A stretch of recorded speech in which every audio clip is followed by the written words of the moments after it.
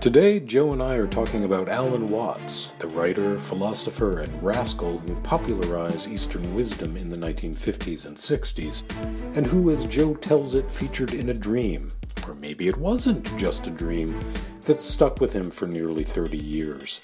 I'm Rod Mead Sperry, and this is episode 9 of After the Laundry, The Misery.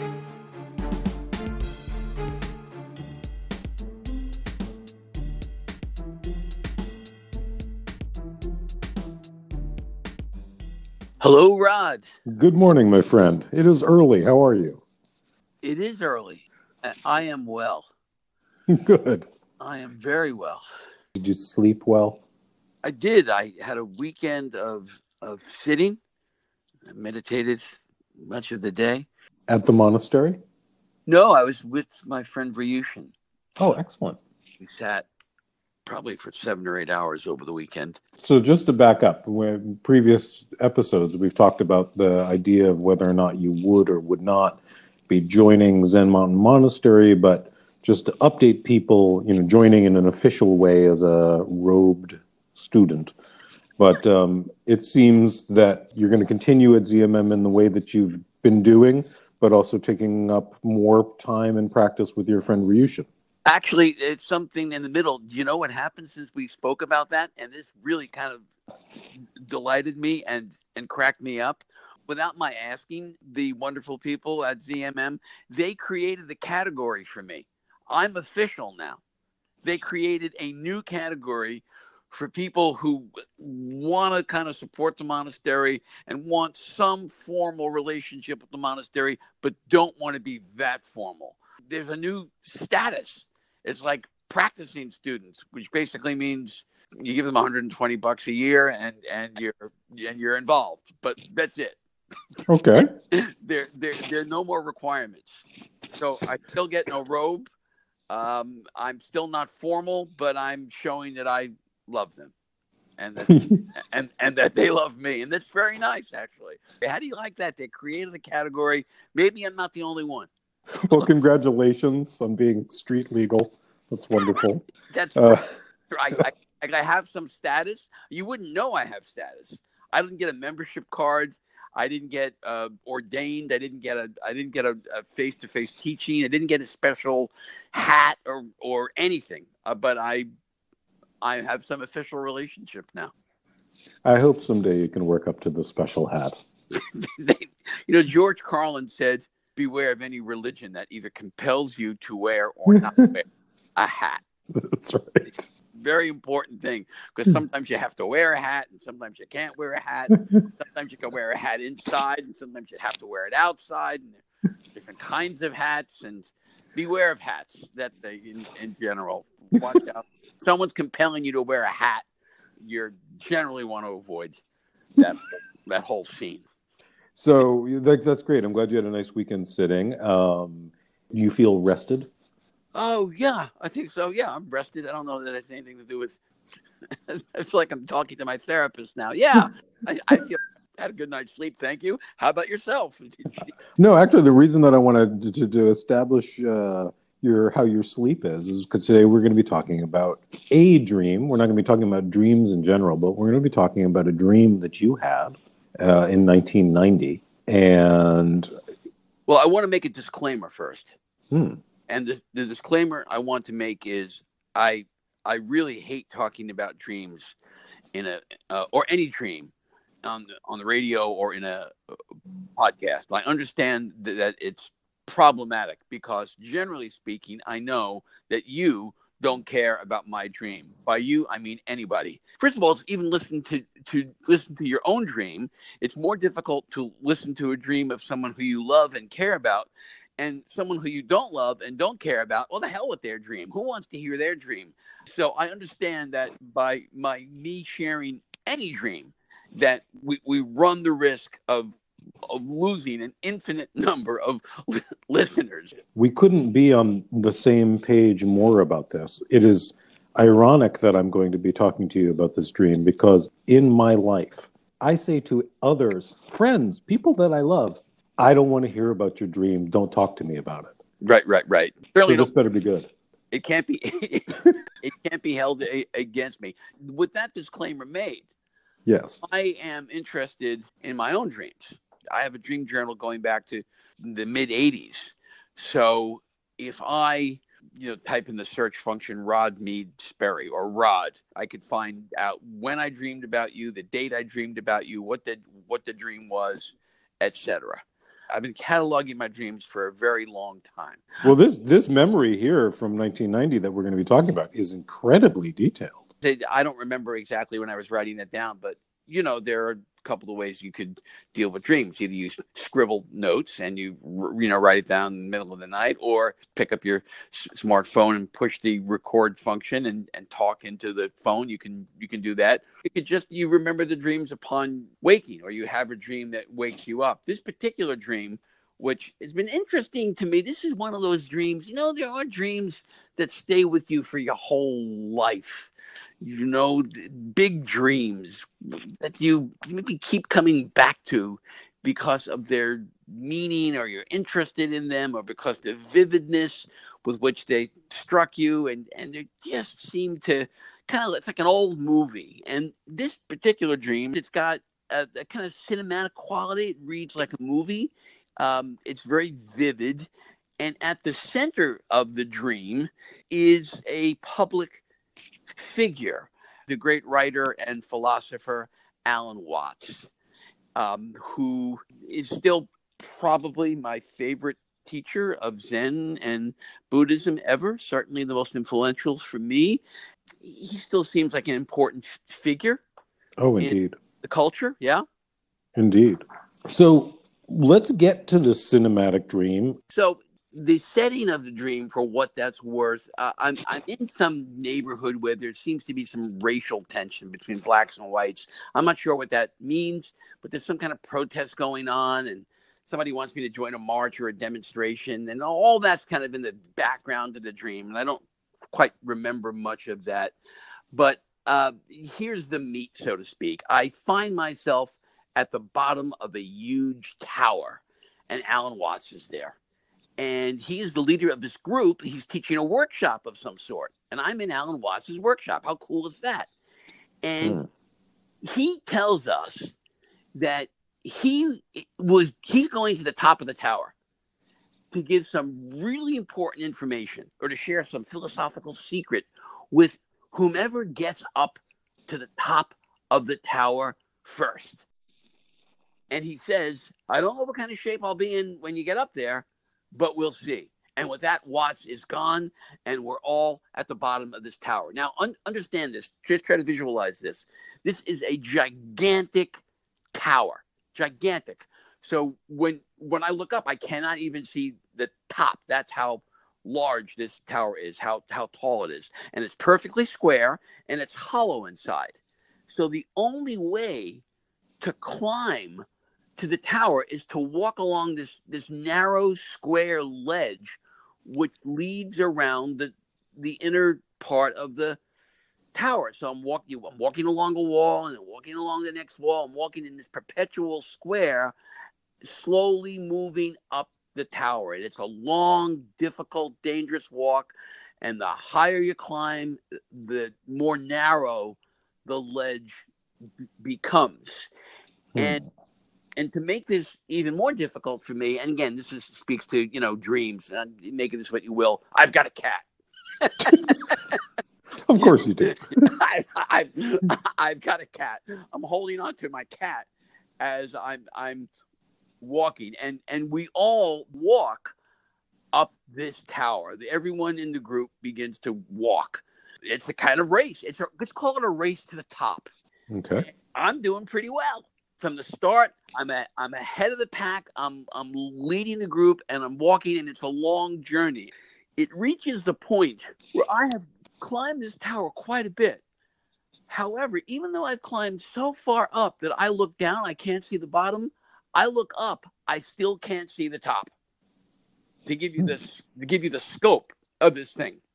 Okay. But I just keep going, and it reaches the point where there is just one person behind me, and she's quite a bit behind me, but she sees me, and she catches my eye from the distance, and she stops, And she waves to me and she yells out, "Well, you're obviously the one he wants." And she turns around and she starts heading down. So now it is just me. Okay. And I keep climbing. It gets one of those dreams you lose all sense of time.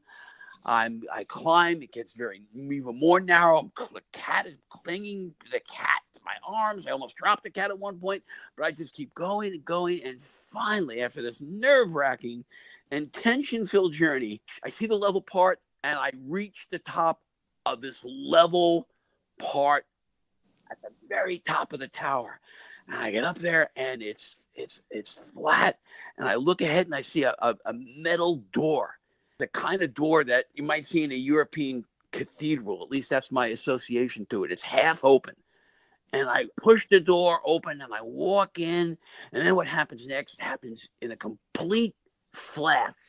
Completely surprises me. Watts has apparently rigged the doorway. And as soon as I step through the door, I step on a slab of wood or something, and a sliding door opens. And there is Watts. And he is dead. He's in a coffin. It's the corpse of Alan Watts. And the door opens and the floor opens, and there's a spring mechanism of some sort, and the corpse of Watts drops through the floor and falls all the way down the abyss. And I'm standing at the top watching the corpse of Alan Watts slide away, get a momentary glimpse of it, and then I wake up. That's quite the novelty trick there. Thank you very much, everybody. I'll be here all week. So then you wake up, and so when you wake up, when you have this dream in May 1990, according to your dream journal, yes. What did you think this meant? I'm scared. Was it scary? Was it mysterious? Was it kind of funny? I mean, you're certainly laughing about it now. It wasn't funny then. Okay. It was scary then. I mean, this is a lesson from Alan Watts Beyond the Grave. So what do you think the lesson is? I want to check here something quickly. Was Alan dead yet? He must have been dead by 1990, right? He die in like 73? Yeah, he died. Of course he was dead. He died in 73, right? So he was dead for a long time. The lesson beyond the grave. It's one of those dreams I still kind of, keep coming back to. The tower is an interesting symbol, right? Because the tower is biblical. There's the tower. You're not supposed to climb that tower, right? Isn't that what happens in Babel? The Tower of Babel. Those people try to climb the tower, and God doesn't like that, and kind of strikes them down with a lightning bolt. And the tower, of course, is a figure in the tarot as well. Shows two figures, I think, falling out of the tower, and it's said in the interpretation of that card that while it is a shocking thing, could be a grounding thing also, because the way to spiritual wisdom is not about climbing the tower. Of course, I don't get blasted out of this tower. It's a very Wattsian dream, isn't it? Alan had a great sense of humor. He was a rapscallion. He really despised dogma. He was really... He sure did. He despised dogma, and he was against anything that spoke of... he didn't like any religion that required a lot of duty and rules. He was constantly pushing back against formality, you might say. And there's a great joke here. There's a practical joke in this dream. And then guess who the joke's on? This idea that, climb to the top of this tower and I'm going to have a secret for you. Get up there. I don't know what kind of shape I'll be in, but come on up. I don't know what kind of shape I'll be in. Well, that's what he says. That's what he says. I don't know what kind of shape I'll be in. Oh, yeah, well, he's dead. Guess what's at the end of the journey? This is what awaits for you at the end of the journey, pal. And it's not very pretty. Now, turn around, get back down to the ground, and do your work. I guess that was something I needed to, the point needed to be driven home to me at that point. And again, it's hard to remember exactly that back in 1990, but I was probably very immersed in my study of Watts. I've been reading Allen for a long, long time. Perhaps on the simplest level, that was just a reminder that he was not an authority himself. Perhaps it compensated for that aspect of myself that was looking to him as some kind of authority or master. Years later, when I got more seriously involved in studying Zen with teachers and all that, for example, when I first went to Zen Mountain Monastery, when I first went to the bookstore, I remember being somewhat startled that they weren't any books there by Alan Watts. I thought, how could there be a Zen bookstore without any book by Alan Watts? It didn't make sense to me, although it does make sense to me now. Alan really didn't toe the line of any particular monastery or teacher. He was truly an independent thinker, and he could be critical, and he could be, I guess he could be even, I was going to say disrespectful, but actually the better word would be irreverent. And, the last 10 years or so of Alan's life, he actually became kind of a very well-known public figure. He got involved in the counterculture, and he actually wrote about psychedelics as well in a book called The Joyous Cosmology. From The Joyous Cosmology, I am looking at the world, not confronting it. I am knowing it by a continuous process of transforming it into myself, so that everything around me, the whole globe of space, no longer feels away from me, but in the middle. Wow, that's beautiful. Isn't that great? Such a damn good writer. So, pick up an Alan Watts book. Is it too much to say he became kind of a star? The courses and things that he led in both New York and in the San Francisco area attracted so many young people, many beat figures, and his star rose pretty quickly, I would say. Right. So, getting back to that dream, maybe that dream is depending on how you interpret dreams. I mean, of course, different people have different takes on what the dream world is all about in terms of people who have left this earthly plane and show up in dreams. Was that a visitation from Alan? Was it a private lesson that I got from Alan? Well, if so, I've shared it for the benefit of all. It seems again very Wattsian to me. It actually feels like the kind of workshop Alan might lead. No, it does seem in his spirit. There's a playfulness there for sure. Did you wake up and have a sense of what this thing meant? Did you have a sense of, boy, I'm going to kind of recalibrate my relationship to all this stuff right away? Listen, a dream like that, the thing that wakes me up in that moment is the corpse of Alan Watts sliding down into an abyss.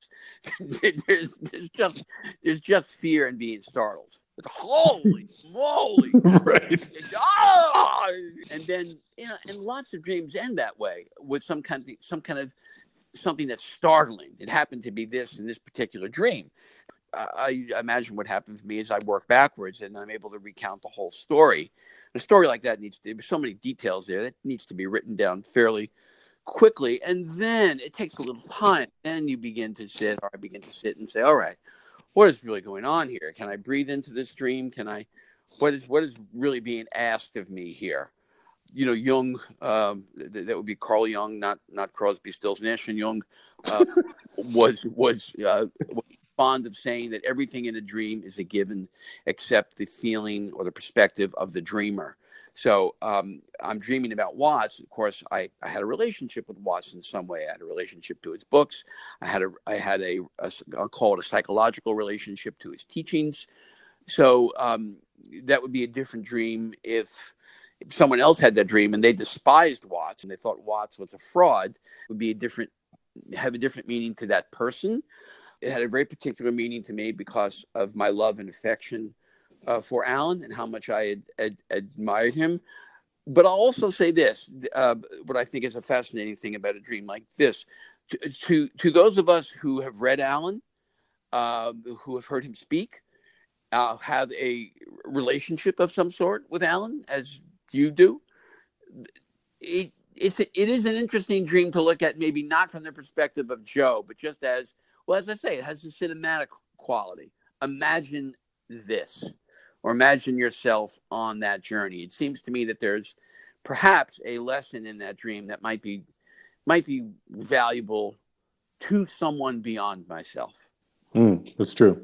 So that was what inspired me to share the dream with you. And also it's just nice for me to express my love for Alan after all these years. So after all of these years, do you still go back to him? Do you listen to the Alan Watts podcasts or any of those things? I do, and I have a tradition that I've been doing for many, many years. I really started reading Alan in the wilderness. When I go out on the Appalachian Trail or go out into the woods for a week or so, I bring an Alan Watts book. This Is It, or one of his books on Zen, Behold the Spirit. I just bring a Watts book with me because I loved Alan's voice in the wilderness, and I used to just soak him in doing that. And I had the foolish idea that I was the only person in the world doing this, that no one else was exactly doing this, until a number of years later, Van Morrison actually wrote a song called Alan Watts Blues about that very thing, about how he would bring Alan into the woods with him and read Alan Watts in the wilderness. Well, I'm taking some time with my quiet friend. Well, I'm taking some time on my own. And that has been a tradition that I've continued to this day. As you know, I was out on the Milk River in Canada for a couple of weeks, and I brought 2 books with me. I brought The 8 Gates of Zen by John Dido Laurie, and I brought a book by Alan Watts of Alan's essays. He's an old friend. What do you think he would think about you doing 8 hours of sitting in a day? I think I don't know that Alan ever sat 8 hours of sitting in a day. You think Alan ever sat for 8 hours? He was a little bit dismissive of the emphasis on actual meditation in Zen, which is a weird thing because Zen literally means meditation. It's the meditation school, so he messes up their messaging. Yes. Well, he didn't like rows. Alan would be more comfortable doing what I did this weekend at a friend's house rather than at a monastery. He didn't like rows of people, and he didn't like formality. So the idea that in the Zen tradition, as we've talked about, it's very choreographed. It's very set. You bow before you enter the zendo. You walk to your pillow. You bow. It's prescribed. It's timed. The periods are timed. The breaks are timed. It's if you could say, if you wanted to, that the schedule is rigid. I've gotten kind of past that myself. I'd say it's precise, but whether you look at it as precise or rigid, 10 o'clock means 10 o'clock at a monastery. It doesn't mean 10:01. That was not Alan's way.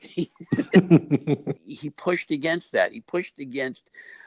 He would say, when you're done meditating, get up and go on. When you're hungry, eat. And regarding Zen, Rod, and Zen Buddhism, I just pulled up this quote which I remembered. He said, "I do not even style myself a Zen Buddhist, for the aspect of Zen in which I am personally interested is nothing that can be organized, taught, transmitted, certified, or wrapped up in any kind of system. It can't even be followed, for everyone has to find it for himself."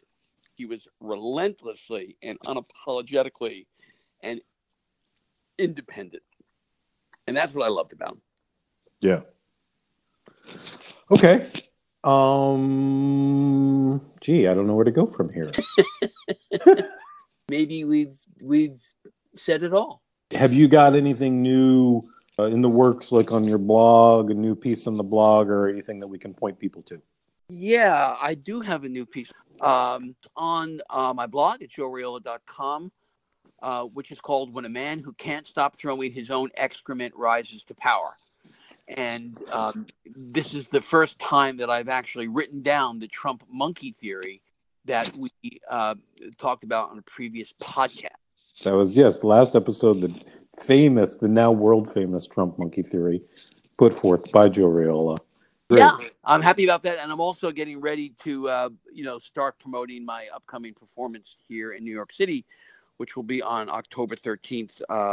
I'm performing in the United Solo Festival, my one-man show, The Joy of Censorship, Free Speech in the Age of Trump. So we just shot the promo for that, and I can tell you about that when we speak next. Well, that'll be part of what we talk about. We have some other things planned too. Till then, visit joeraiola.com for more from Joe and for more from me, Rod Mead Sperry, and my colleagues at the Buddhist magazine and website Lions Roar. Check out lionsroar.com. Thanks for listening to After the Laundry and the Misery.